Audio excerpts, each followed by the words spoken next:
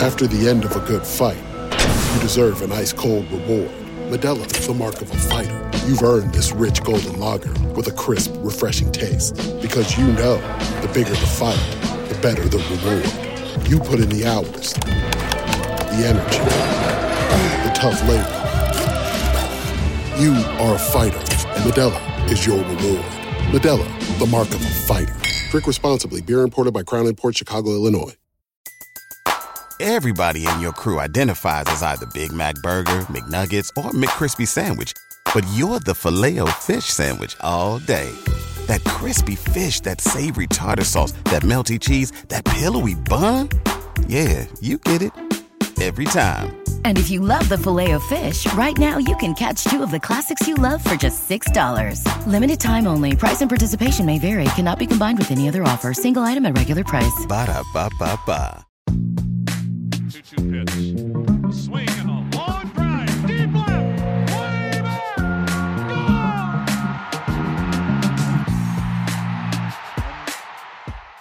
Hey, everybody. Welcome to another Baseball America podcast. I'm Kyle Glazer. We've got another great show for you today, breaking down the 2021 BA Organization Talent Rankings. They just dropped online. Go ahead and check them out, see where all 30 teams rank in terms of the quality of their farm systems.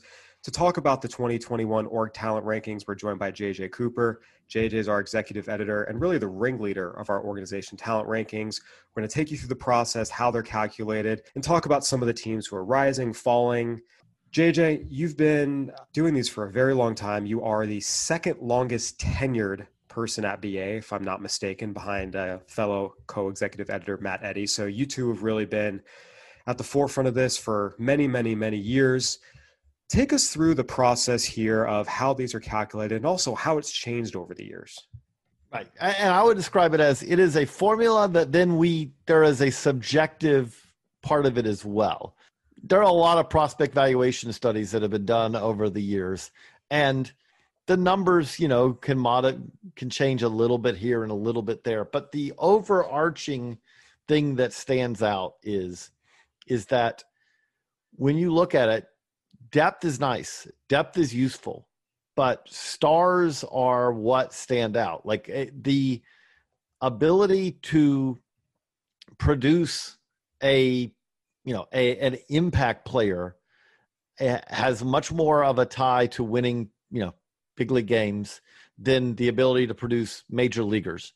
And one of the things that stands out with that, and it's not perfect because there are absolutely impact players who never make top 100, but if you think of it as a slope, the chances of the number one prospect ending up as an impact player are much higher than the chances of the number 10.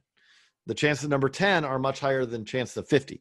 And especially then, this is where this gets a little bit tricky for people is, hey, this team has this many players in the top 100. This team only has this many. Why does this team rank ahead of this team?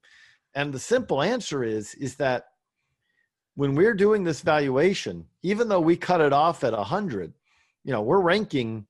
I mean, this year we put actual numbers to 1,200 players, and we go beyond that. Our depth charts, if you do include that, I mean, we're really kind of thinking in some minor way, at least, about 1,500, 2,000 players when we're doing this. Now, let's be honest, number 2,000 does not move the needle on your org talent rankings one iota, but they're all involved in this. Well, the difference between number 75 and 125 when we're doing this is really very minimal because studies have shown, if you look back at the historical data of Baseball America top hundreds, the difference between 75 and 100 on the list is way less than the difference between 1 and 25 or 25 and 50. And our rankings reflect that. So I would say that the formula, there's a valuation to it. We put it for every player and we base it on the BA grades. But the key thing to know with that is if you have top 10 prospects, if you have top 25 prospects, you're going to do really well in our organization talent rankings because we see this at the major league level. We see this reflected. If you want to try to pry Wander Franco from the Rays, hands right now, if you want to, see what you can do to get Christian Pache from the Braves, the cost is going to be massive. And that we see that because, again, if you talk about stars in their primes who are getting paid a lot of money, you can get those for less than those guys a lot of times. The valuations we do or talent rankings kind of reflect that. We put everyone that we have into a formula. It spits out basically a valuation. We line that up. We marry that with data that shows here's how many 55 pluses, here's how many 60 pluses, here's how many 65 pluses, here's how many 50 high. I always call it the 50 high line when you talk about the BA grades in the handbook. The 50 high line is the line that everyone, you draft a player in the second round, he's a 50 high probably. Everyone should have some of those, So we put all that together and then we meet and we further hash it out. The short version of that, once again, is every player in the BA Prospect Handbook, when you get your copies, you'll see this, has a grade and a risk attached. Every grade and risk has a value, a numerical value. We assign that numerical value to the player based on the grade. We tally them all up, and it's a point system. Whoever has the most points at the end, 1 to 30, forms the basis of our organization talent rankings. Now, I would say that for 25 or so of the 30 teams, it's straight math. It is where you land in those rankings, your total points. That's where you are in the org talent rankings. There is a little bit of use the word subjective. And I think what the next step of this is I want to lay out for people is the math is the basis of what we do. And for 80, 90% of the teams, it's a straight math. There are a few teams when we look at the final rankings and the point standings and say, okay, using our knowledge and our expertise of these players, talking to evaluators around the game, general managers, scouting directors, high-ranking officials, where the points might not line up, and it's pretty clear that sometimes it's because there's an issue of depth versus top of the system disparities. And we might make a tweak and say, okay, even though the point system spat out Team X above Team Y, we might want to flip them just because it's really, really top-heavy, and based on the valuations, the stars are weighted a little bit heavier. But when we make those adjustments, it's 1 or 2 spots. No team comes out at 18th in our point standings, and then we move them up to 8th or 9th. Any adjustments that are made based on more subjective data as opposed to the objective point systems, again, it's 1 or 2 spots. It's very minor. No one has run up or down 5 or 6 spots just because we think, oh, this team's actually stronger than this. The math is really, really the core of this, and any adjustments based off of that are very, very small. Yeah, and I would say, it is something where it is adding that little bit of nuance. It's not moving them up willy-nilly or up and down, but it is adding that little bit of nuance, because the other thing that does stand out with this is sometimes you'll have a group from 8 to 12, and they're all massively packed together. And then you'll have a group from 13 to 15, but the gulf between, 8 to 12 and 13 to 15, the gulf between from 15 to 13 is way smaller than the gulf between 12 and 11. And so we've seen examples this year, the Rockies swing a trade, and it wasn't, we've talked about this on the podcast. It wasn't like they brought in a ton of talent, but they did add in some talent from the Cardinals system. We make the adjustments. We look at it, and it's like, oh, they didn't move up a spot from where we had them in the prospect handbook. Not because their farm system's not better, but because there was a gap there between them and the next team. And even after you add in this new talent, there's still a gap there between them and the next team. So you look at it and you see 1 through 30, and sometimes the difference, what we just talked about, is different than the 1 through 100, but the difference between 1 and 5 may be different, there may be a bigger gulf there than the difference between 6 and 15, just depending on how this all lines up. And again, there are constantly adjustments being made. The point values that are assigned to players based on their grade, those grades come from hours and hours and hours of reporting and comprehensive discussions with officials about what these players are, who they can be, and the proper grade for them. The valuations are rooted in, as you mentioned, years and years and years of study about the relative valuation of prospects at certain grades, at certain levels, and it's the point system adding them all together. Again, there are definitely cases where in retrospect, some systems have turned out to be better than thought of at the time. But I think even if you look at some of those, It's okay. One example I like to give is there was a run of Angel systems from about 2013 to 2016 that were 30th, 29th, and 30th. And if you go back and look, they actually produced some better players than they were given credit for at the time.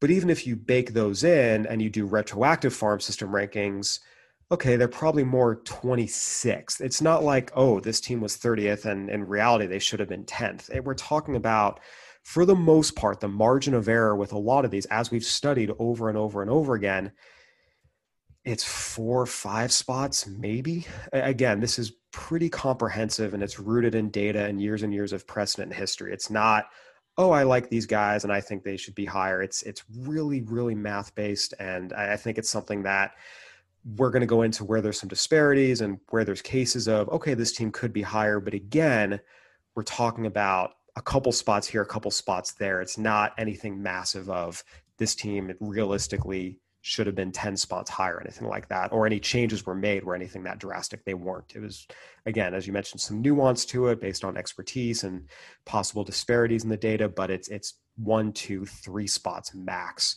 With that, JJ, the Rays are our number 1 team in our organization talent rankings for the second straight year. And we put together our first organization talent rankings in the Prospect Handbook, which goes to press in December. What you see online is released in February and takes into account all the trades that have been made in between December and February. The Rays were the number 1 team in our organization talent rankings in December, before the Blake Snell trade, where they acquired Luis Patino, Cole Wilcox, and Blake Hunt.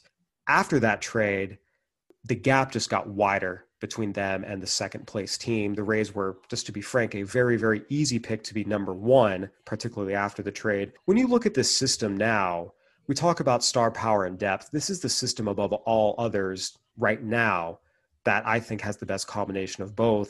It's funny, we talk about star power, but it's the depth of the Rays that really stands out to me.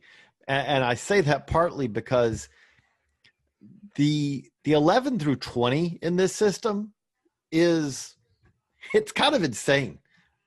Greg Jones, is a middle of the, he's a guy who's ranks in the teens for the Rays. Taylor Walls is the guy who ranks in the teens. These are guys who I wrote up other systems where I would have been kind of looking at, Greg Jones. If you look at his, let's just lay out Greg Jones. It's a first round pick, extremely athletic, had a good debut in 2019, and then to get to play in 2020. And he's a shortstop who could also play center field. And he's got some power potential. What's not to like? I mean, again, there's risk, there's all these kind of things, but this is, if you just describe that's the kind of guy that you describe as a top 10 prospect.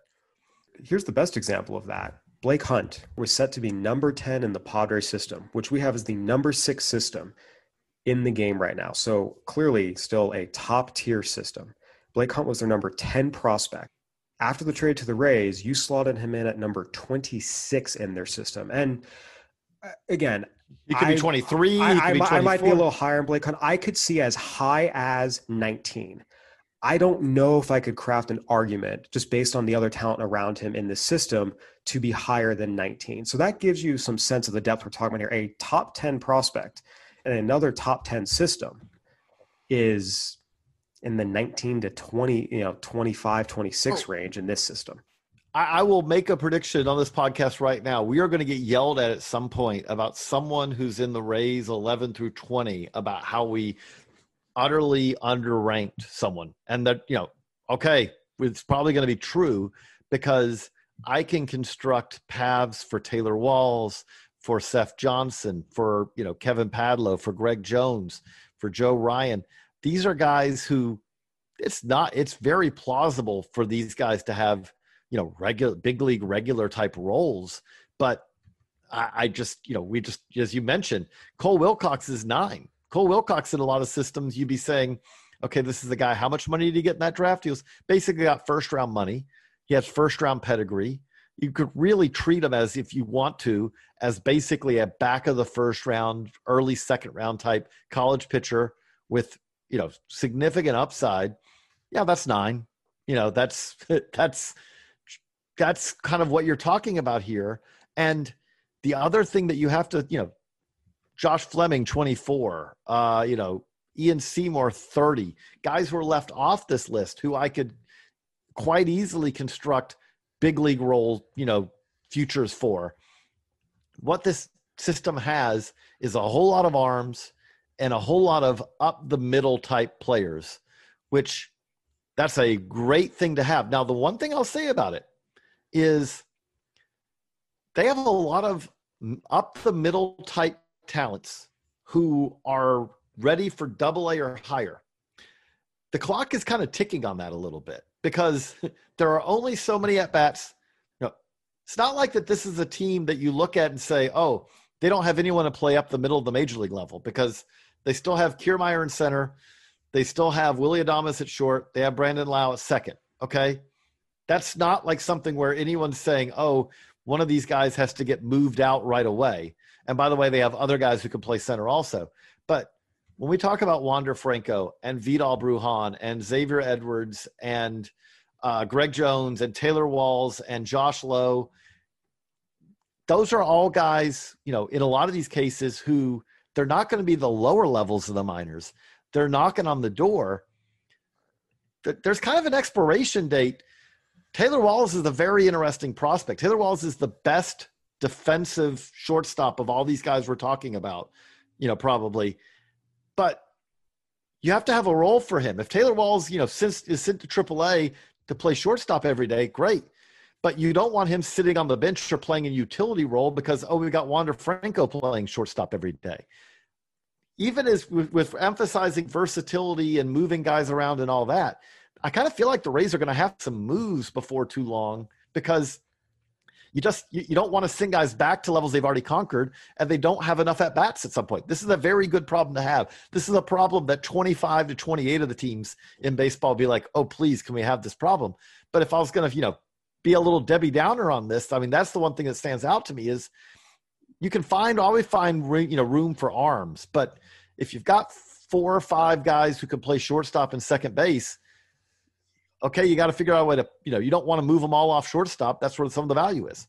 Well, and realistically, the way you fix that is you package some of these prospects to go get some impact big leaguers to put you over the top, but that's not how the Rays operate. If anything, they're going to do the opposite and probably trade away Brandon Lau and Willy Adames, which, again, you're perennially playing for the future. There's a certain point you have to keep your young studs who are in the major leagues, and we're going to have to see. In a perfect world, the Rays would package some of these guys, just as we've seen the Padres do, and just as we've seen other smaller market teams feeling like they're ready to compete do. The Royals, again, are a great example. But they're probably not going to do it. And that's something that realistically they're going to have to do if they want to win a World Series. We'll see. But from a pure farm system perspective, this is the elite. This is the number one. There's no one else, again, even close. They're the clear one. Then there's a conversation, 2 to 5. They're a bunch closer together. But again, it's pretty straightforward. The Padres at number 6 were one of the teams that we had a lot of discussions about because they have traded away so many prospects. As part of our organization talent rankings feature in the upcoming magazine issue, I went back and cataloged it. In the last 16 months, so since November 2019, the Padres have traded away 29 prospects, as well as 12 young, recently graduated major leaguers. 41 players total, 29 of them currently prospect eligible. Anytime you do that, you are going to drop in the farm system rankings because you have taken out a lot of talented players. However, they did that to acquire standout major leaguers who have given them what on paper looks like a World Series contender of a roster. Again, a lot has to go right. Health-wise, you need to see Will Myers and Eric Hosmer take the improvements they showed in 2020 and hold them over 162 games in 2021. So there's obviously a lot that still has to play out, but just on paper, this is one of the elite teams in Major League Baseball, and they've accomplished that by trading a lot of these players. With that, they are going to drop in the farm system rankings. A very, very worthy trade-off. It's just a matter of how much. Realistically, when we tallied up the points and where they stood, because they still have 7 top 100 prospects, including elite guys in Mackenzie Gore, in CJ Abrams, the range was 6 to 9. That's really the lowest there was an argument to put them was 9.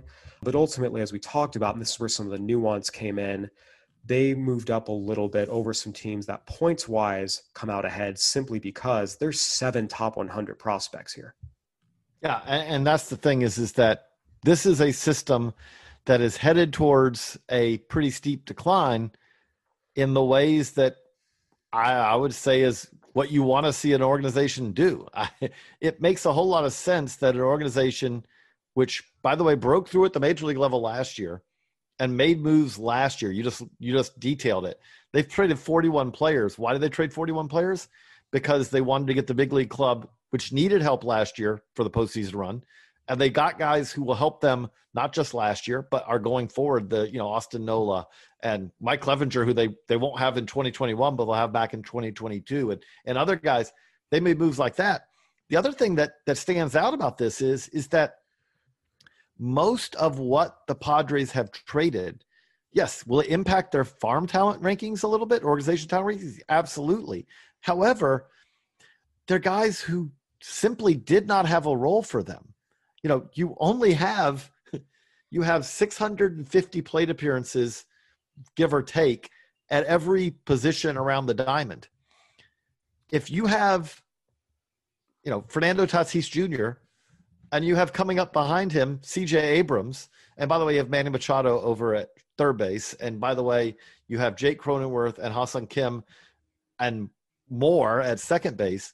Well, you could trade a shortstop or two or three. If those are the guys who slot behind CJ Abrams and Fernando Tatis, them sitting in your farm system, basically growing stale at some point, doesn't really do you a whole lot of good. And that's one of the things I thought that what the Padres did. This is where we talk about, we think organization talent rankings are useful. They're a very useful tool. At the same time, we always see the quote, that the GM who talks about, we want to win a World Series, not Baseball America's organization talent rankings, and we agree. You're 100% right. We agree. We agree. Ideally, we love to see when teams win our organization talent rankings and then go on to win a World Series. We love when you see hey, that 2011 Royals team, Blue Wave, and then 2015, they win the World Series. Yep, BA readers were seeing this coming. Cool.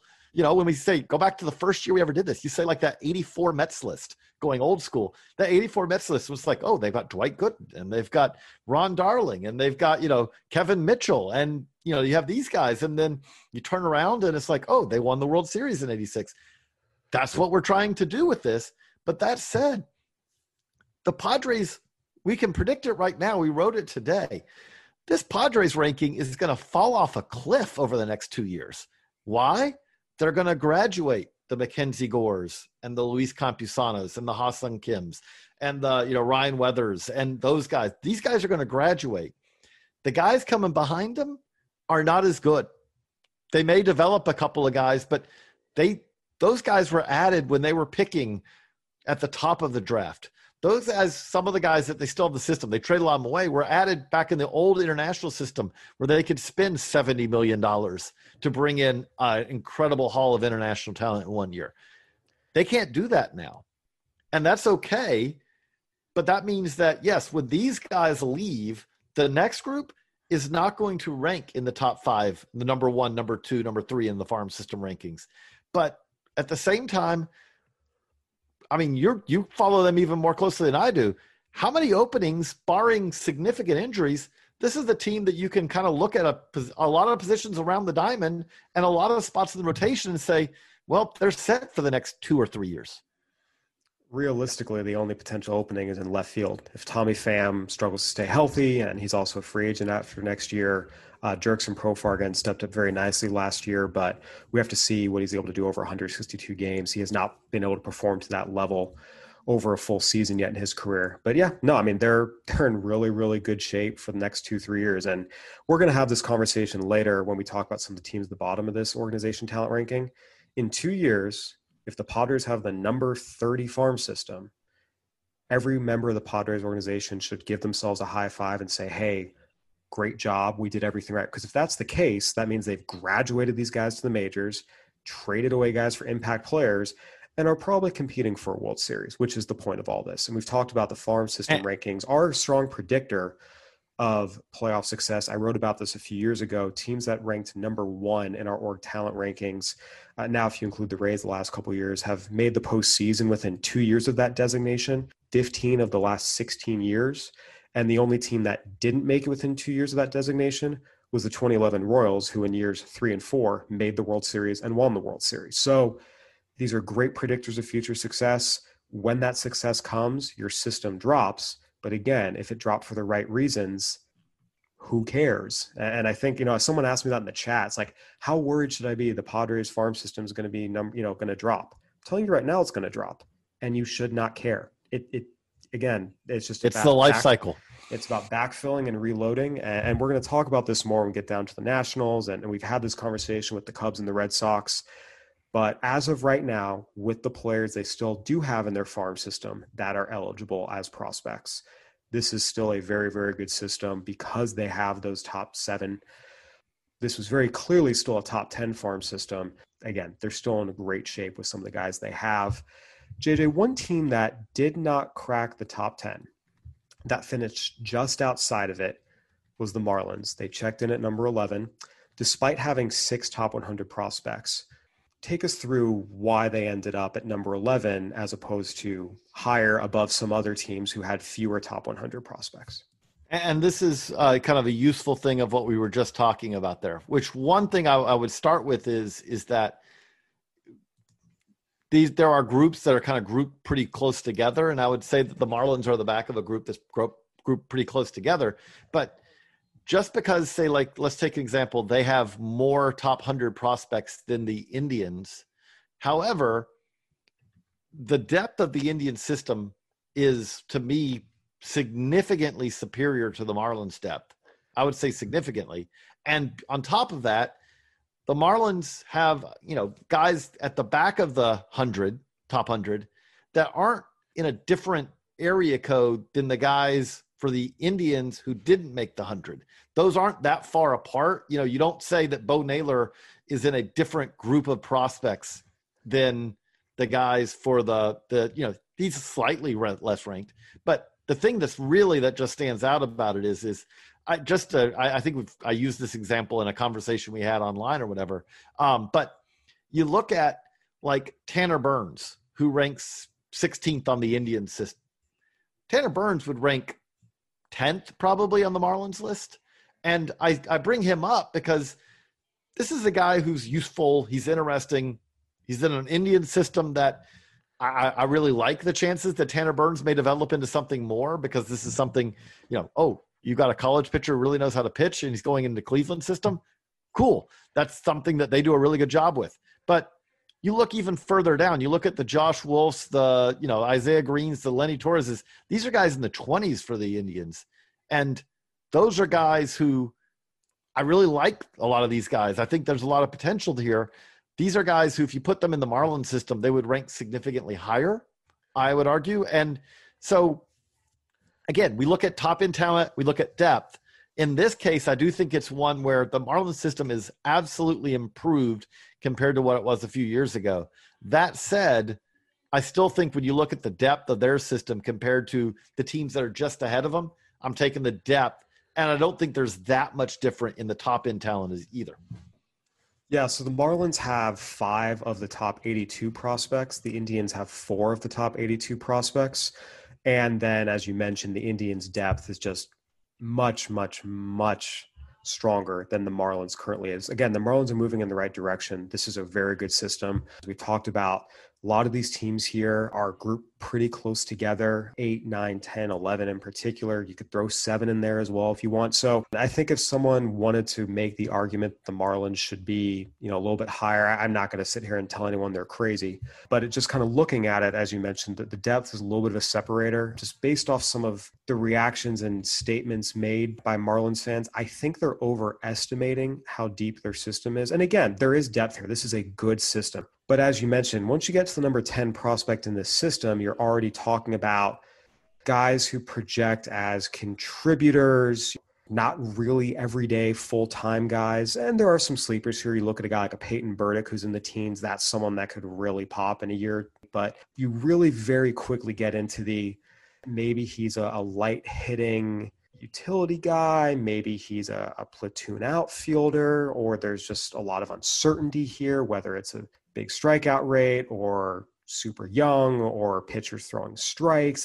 I think there's an overestimation amongst Marlins fans about how deep this system is compared to some of the others. And as you mentioned, the Indians example, Tanner Burns, who's in, 16th in the Indian system, was a high draft pick this year from a major college program, has a lot of believers that, yeah, this is a solid big league rotation member.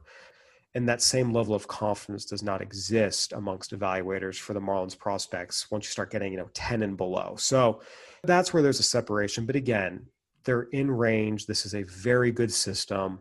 When you looked at the grades and their realistic roles in the major leagues, talking to evaluators across the game, again, general managers, pro scouting directors, high-ranking officials who have the 30,000-foot view, this was pretty much where it ended up. And again, really, really good system. I don't want to in any way, shape, or form say that it's not, and it's moving in the right direction.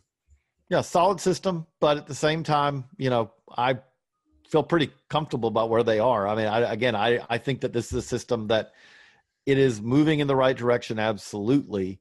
At the same time, I don't feel like when you get to the teams on this list that you're looking at a lot of guys. I like Peyton Burdick too. A lot of these guys are guys who, I'm not saying they don't have shots to be regulars, but they're going to have to be significant steps forward to become future big league regulars. And you are in a range where, again, we talk about the 50 high line.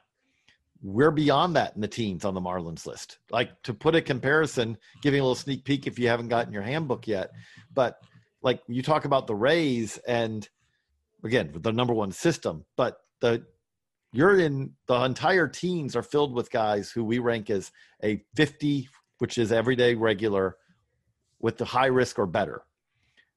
You're done with that at number 10 on the Marlins list. You're not done with that at number 10 on Cleveland's list. There are other teams above them. So that's kind of where we, kind of slot them on that, and I do think that they fit pretty well there. JJ, one of the teams that's been very, very busy in the interim between when we sent the handbook to press in December through now is the Pirates. We talked about the Padres making a lot of their trades. Since then, that moved them down from where they ranked in December in the organization talent rankings in the prospect handbook. The Pirates were a team who have moved up because they have traded away Josh Bell, Jameson Taillon, Joe Musgrove. They've made their major league team worse. They're going full throttle into a rebuild. The farm system has ticked up. We plugged in the new prospects, their new grades. It significantly enhanced the depth of the system. You'll see when you get your prospect handbooks where they were before to where they are now. They've moved up, but it's only about 2 or 3 spots. They've added a lot of prospects, but a lot of them are teenagers who are very far away.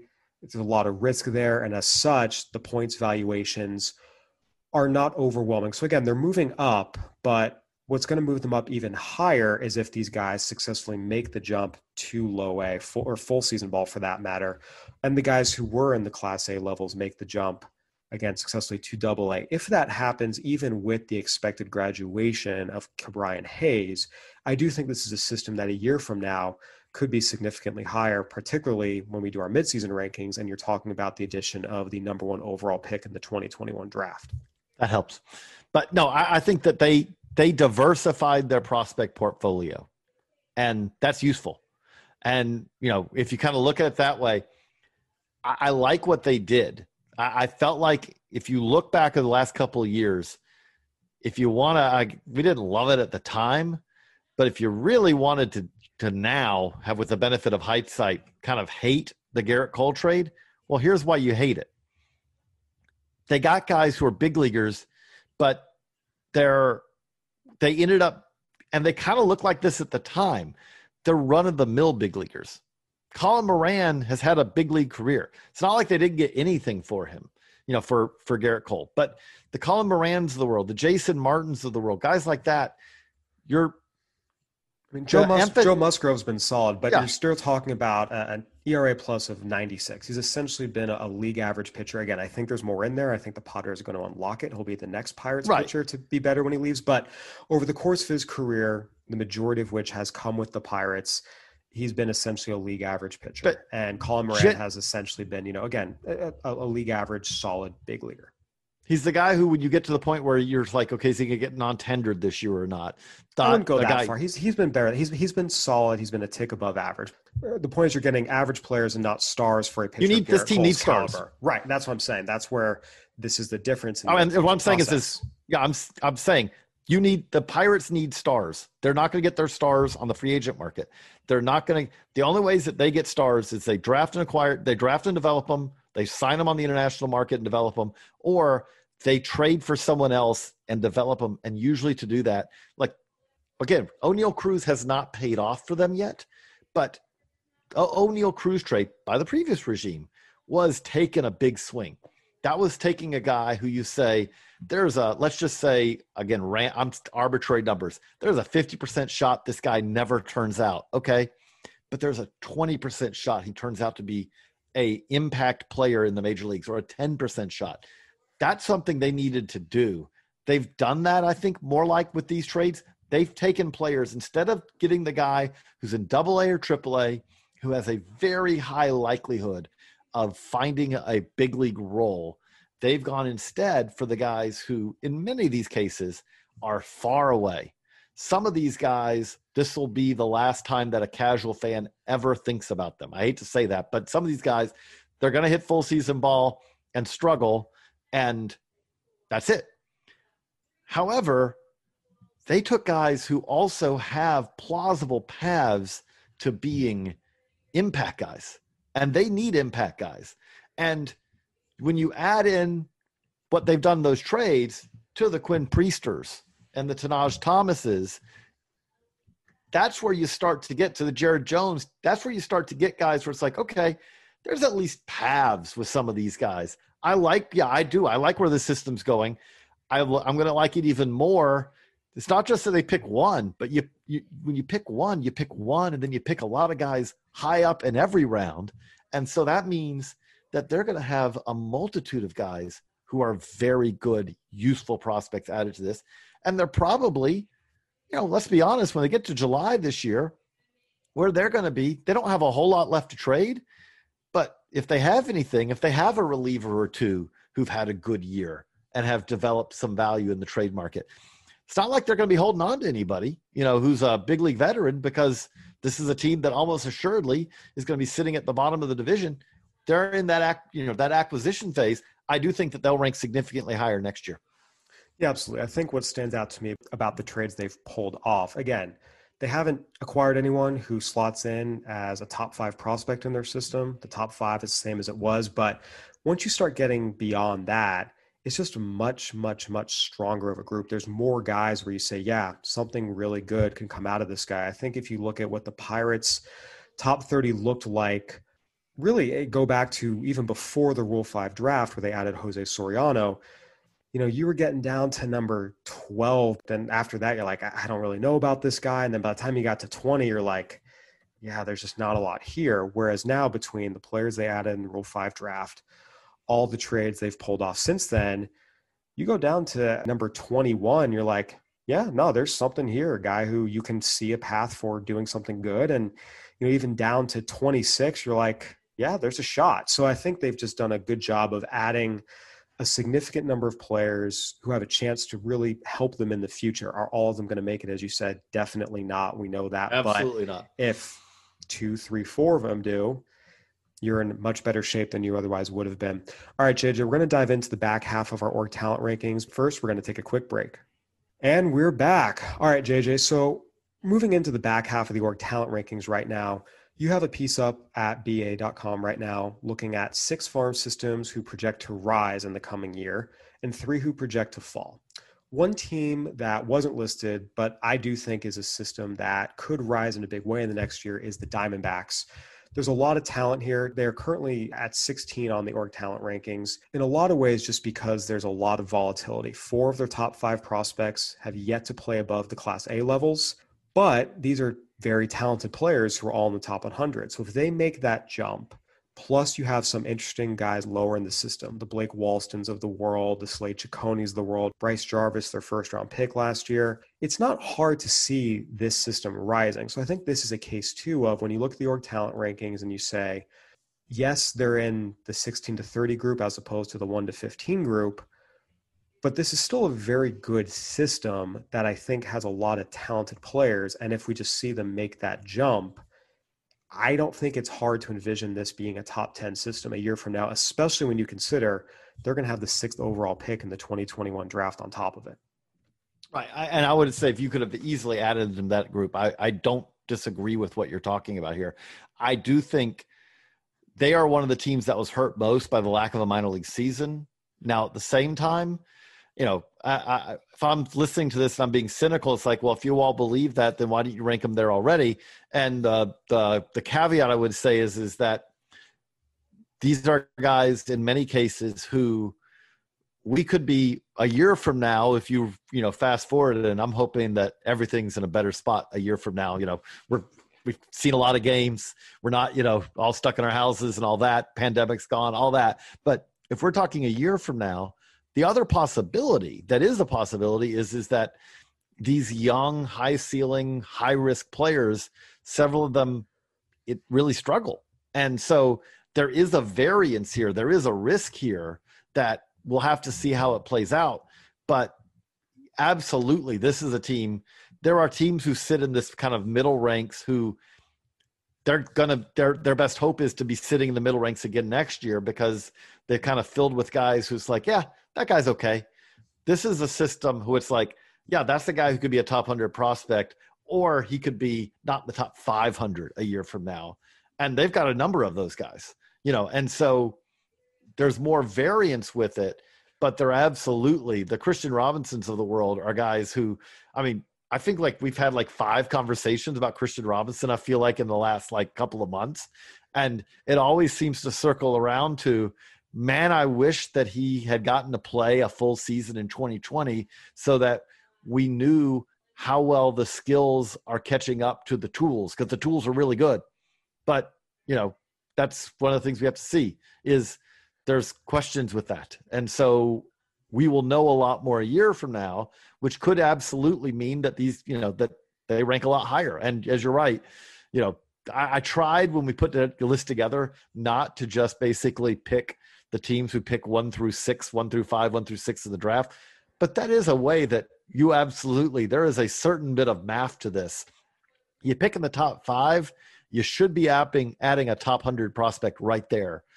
And that helps you because, a team picking 25 to 30 doesn't get to add a top 5 prospect in the draft for that year. Now, a year from now, the Dodgers will have pulled off their magic, and whoever they'll take in at, the back of the first round will have gotten a lot better, and he may be a top 100 prospect. But the D-backs are a team that's going to get better. And also I think they're going to get better because they're also a team that's not going to graduate much from this system either. Yeah, Dalton Varsho should graduate. He is still prospect eligible for us at BA. He's no longer Rookie of the Year eligible because of a service time component, but he'd be the only major guy that would graduate. So yeah, again, this is a system with a lot of talent in it. You just have to see it make the jump. And again, it's not hard to foresee that happening. This is a good system. Don't let the fact that they're 16th necessarily make you think that it's not. It's just a lot of these guys have to make the jump. JJ, in the hierarchy of where you want to be as an organization, first is good big league team, good farm system.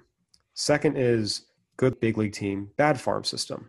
Third is bad big league team, good farm system. And the last place you want to be is bad big league team, bad farm system.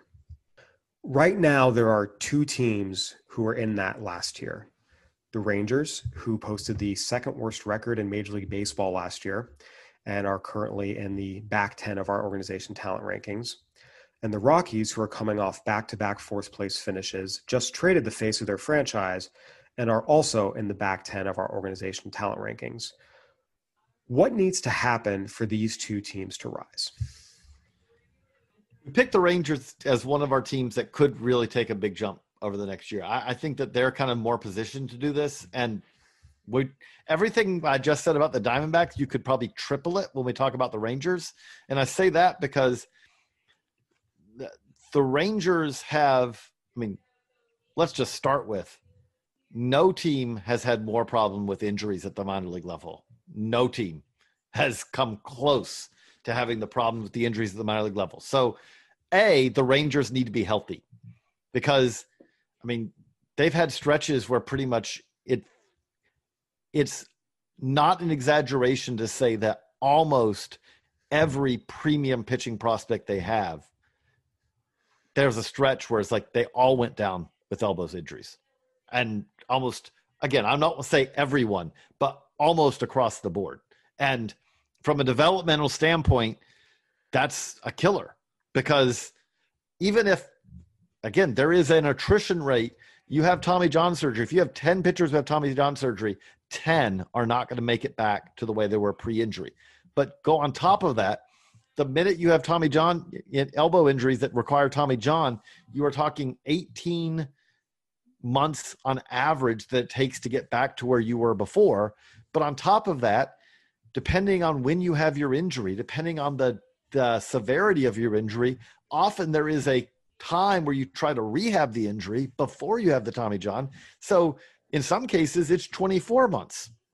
So you are talking, it is 1.5 to 2 to sometimes even more than 2 seasons of lost development time, which doesn't mean it goes away and they never can get it back, but it does mean they aren't helping you during that time if you're an organization.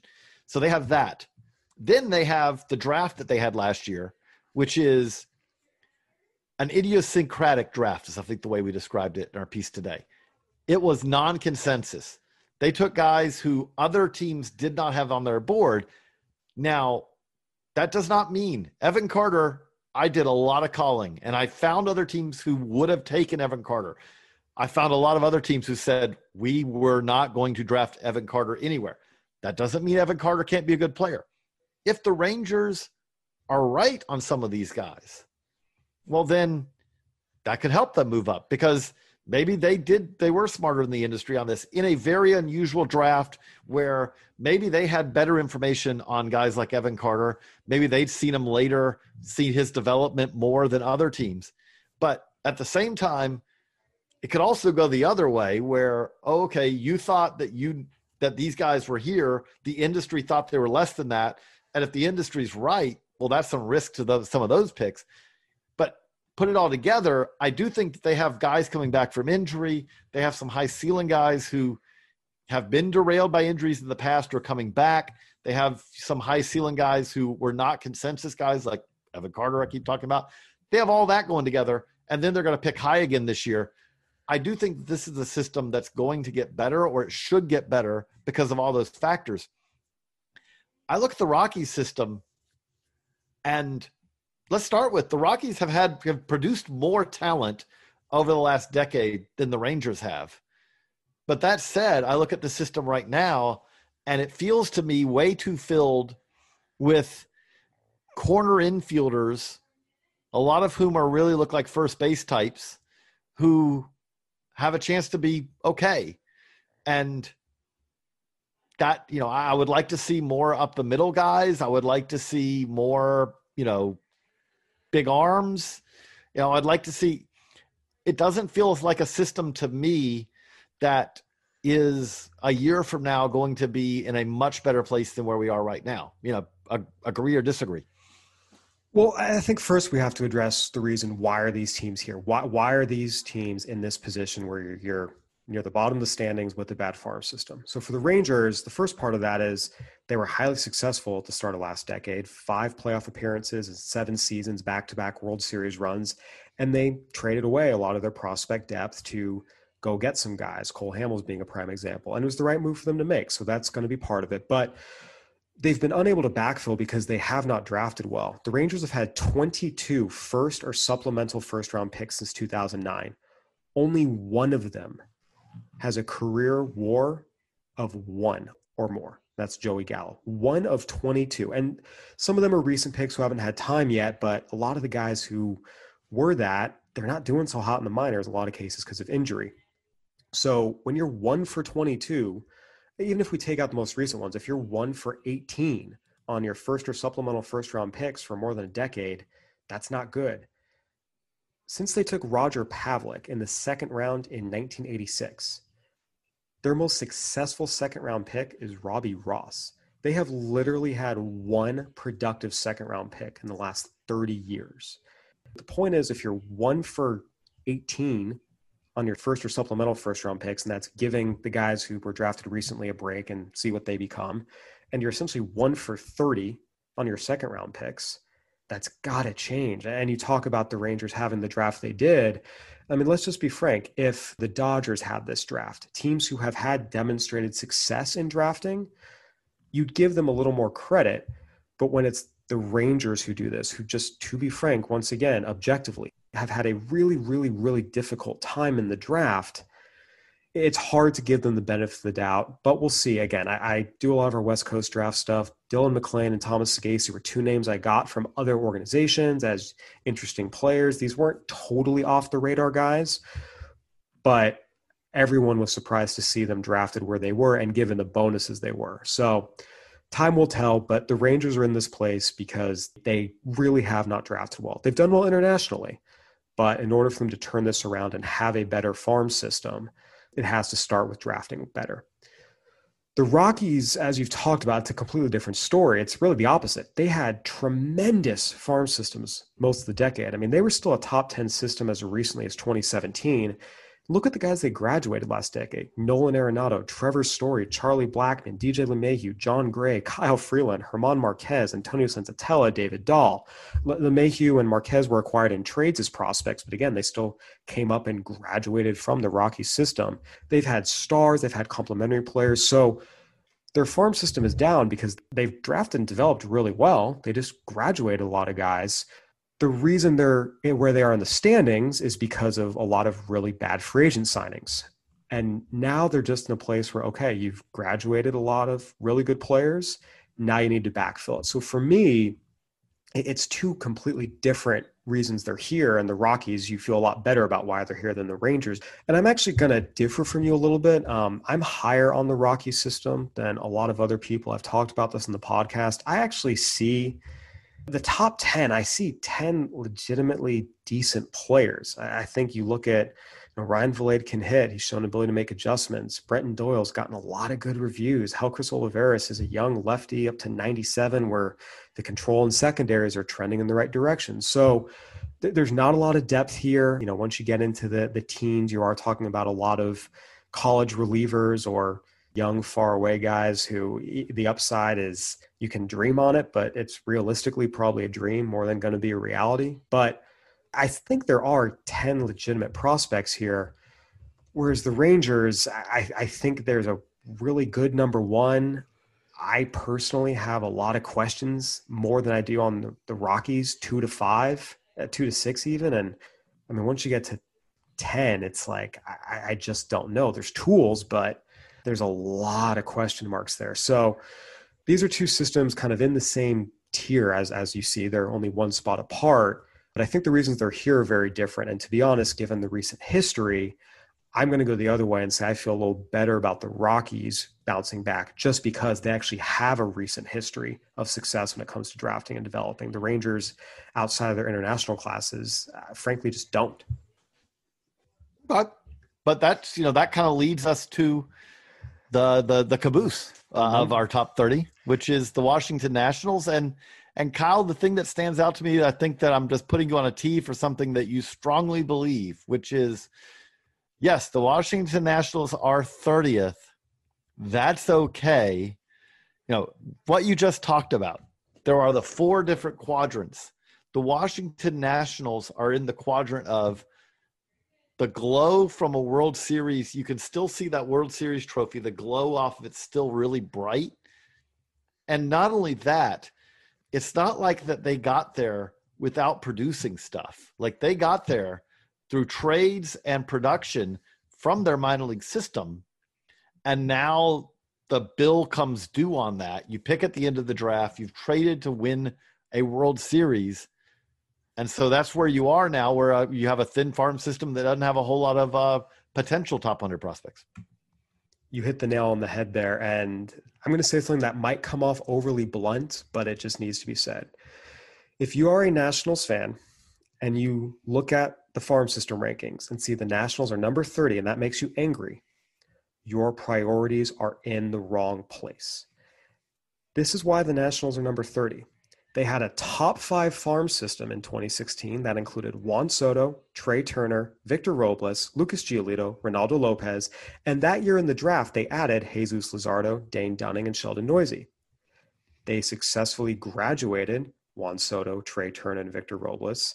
They used Giolito, Lopez, Luzardo, Dunning, and Neuse in key trades to get them players that would put them over the top, and won a World Series because of it. Victor Robles and Juan Soto, Robles is 23, Soto's 22. They're younger than a lot of players in the BA Prospect Handbook. You could still have them in your system and you'd have a higher farm system ranking, but you would not have a World Series trophy, which is the point of all of this. The Nationals are number 30. And let's be clear, not only are they number 30, they were a very clear number 30. When we put in the math, plugged in the numbers, and looked at the grades on the players and the prospect valuations, they're 30 with room to spare. And that is a good thing. It means they did every single thing right. With that, this doesn't mean this farm system is empty. I have a story coming out next week that's actually about this, that even the number 30 farm systems typically produce still some pretty good players, including a couple all-stars. Cade Cavalli and Jackson Rutledge are two very, very good starting pitching prospects. Cade Cavalli was right on the cusp of our top 100. Jackson Rutledge has been in the 100 before. He's right there. Cole Henry, their second rounder last year, was an accomplished pitcher at a major program at LSU. Yasiel Antuna, by all accounts, looked really, really good at the alternate training site. He's finally healthy. So being number 30 doesn't mean your system is empty. There are players here to work with. The point is just, even with that, when you compare the players they have to work with compared to all the other systems, and really a lack of depth beyond, the top couple guys, this was, again, very clearly number 30, and that is okay. They did everything right, and everyone in that front office should be proud of what they've accomplished. We had this discussion a few years ago. I remember in 2019, the Red Sox were number 30 and the Cubs were 29 in our farm system rankings. And you would have thought the world exploded. I mean, Red Sox fans, Cubs fans, they were mad. They were angry. And I just couldn't get over it in the sense of, guys, this is a good thing. Here's why the Red Sox fell to number 30. They had a top 5 farm system many years in a row. From that, they graduated Mookie Betts, Xander Bogaerts, Jackie Bradley, Andrew Benintendi, Rafael Devers, used Yohan Moncada, Michael Kopech, Manny Margot in trades for stars like Chris Sale and Craig Kimbrell, and won a World Series because of it. Cubs, the same thing. They had a top 5 farm system many years in a row. From that system, they graduated Chris Bryant, Javier Baez, Wilson Contreras, Jorge Soler, Kyle Schwarber, Addison Russell, Albert Almora, Carl Edwards, all of whom played big roles on their World Series championship team. Kyle Hendricks was actually still a prospect when they had a top 5 farm system in 2014. He was part of that farm system ranking as well. Plus, you trade guys like Gleyber Torres for Aroldis Chapman, without whom, again, you do not win a World Series. Trade some other guys, Dan Vogelbach for Mike Montgomery.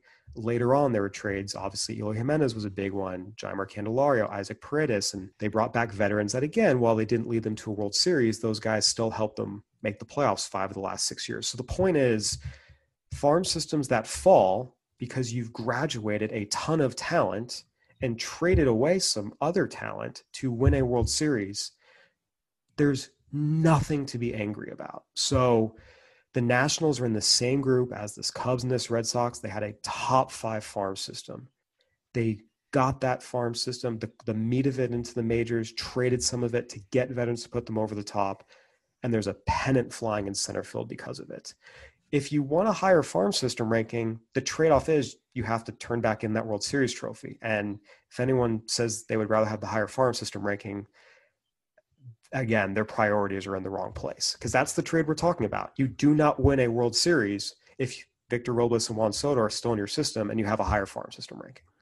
The thing I could kind of would end with on this is, the other thing is, anyone looking at this and you're a fan of your team and you think my team should rank higher, it's because you know your system. We talk about this in our office.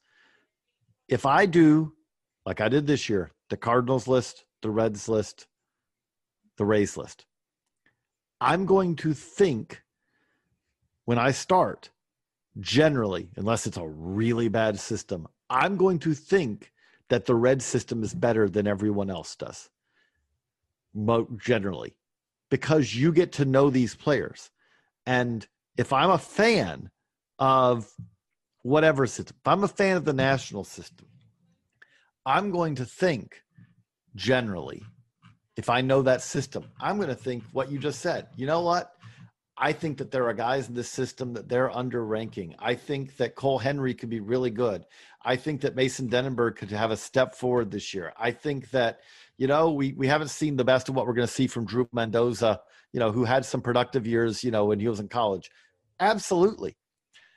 But what is often lost in that, which is fine as a fan, is that pulling back that perspective. Everything that we just rattled off about the national system there, I can make the exact same arguments about similar type players in every other system. And that doesn't mean that you're not right, that some of these guys are going to get better. Some of these guys are going to be better prospects a year from now. I hope they all are. We root for prospects. We don't root for prospects to fail. But that said, every other team has their version of Drew Mendoza, and we can construct the same cases for them. And so the reality of it is that every system, when you dive into it, if you have a little optimism to what players could do to rise up list, that's always true with almost every organization ever. The Astros in like 2009, maybe it wasn't, because I remember with that list, there were literally players on it. You're like, I just read what the optimistic hope is, and the optimistic hope you just laid out for this guy is that he could be a AAA utility man. And it's like, yeah, that's pretty much what he is. Okay, well, moving on, but take that out of it. Other than that, every one of these systems, you can absolutely craft those cases. But the thing about it is that, to circle it to kind of what you just said, every one of these systems has future major leaguers. That makes you a farm system. If you have, which this year you're going to have 180 players on a domestic minor league rosters, saying that there are 30 players in that system who are going to play in the majors someday doesn't make you special. It makes you average, utterly normal. Not even average. It makes you at the bottom end of average, does it not? Well, so I have the story coming out next week that I looked into this and how many guys in a farm system ever touch the major leagues, even for one day. I was surprised at how high the number is, but the average was 35. Now, less than a third of them play the equivalent of 3 major league seasons, but I was surprised looking back at the data from 1998 to 2012. Consider this a tease for next week. I have the main story coming out and then some supplementary stories coming out after it. But yeah, the average farm system from 1998 to 2012 had 35 players in it that reached the major leagues just for one day. Again, the number of guys who stayed in the majors was significantly less, but just even got there for one game, a call-up at some point in their lives. The average was 35, which surprised me. Going in, I thought it'd be a lot lower, but the data told me otherwise. And again, everything we do at BA is rooted as much as possible in data and precedent and objective things, because scouting and player evaluation is inherently subjective. So you try to make things as objective as possible when you can.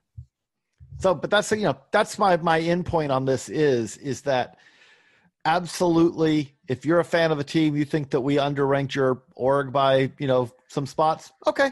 You may be right. It is absolutely possible. And we know that we are coming off of a year that is hopefully absolutely the aberration that we'll ever deal with. We had no minor league season last year. I am so looking forward to having games again so that we can start diving into actual performance again, seeing what players can do in real games. Man, I'm looking forward to that day. I'm just counting down the days. We should get minor league schedules next week. We can start dreaming a little bit more. I can start planning out that crazy road trip I want to do this year. Later in the year, but I'm looking forward to it. But we hope you would enjoy the org talent rankings it is a fun culmination of kind of all the stuff we do in the lead up on prospects. And by the way, it is worth noting the top 30s, we're going to add in, we're gathering information on the international signings, which are still, by the way, trickling in, are still becoming official. And so we're going to do a further update to our top 30s to add in the January 15th. I'm still getting adjusted to that. Not July 2 anymore. The January 15th signings. So we have those coming up at Baseball America in the next month or so. Yes, we do. There's a lot of good content coming up, and obviously spring training opens up here in a few weeks. So we'll have a lot of content about prospects, how they're performing there, at least the prospects who are there. Obviously, camps are going to be a little bit different this year. As JJ has reported, players at AA and below are going to be coming into their own camps later, probably in April. So right now it's just Major League and the AAA guys, but there's still prospects. We'll be keeping an eye on all of them. JJ, once again, thank you so much. We appreciate your insight and expertise as always. Let's do this again next week. That we will. All right, everyone. That'll do it for another edition of the Baseball America podcast. Go ahead and give us a review on iTunes, Spotify, Stitcher, whatever platform you're listening on. We'd love to hear from you. For JJ Cooper, I'm Kyle Glaser. Thanks for listening. Stay safe, everybody.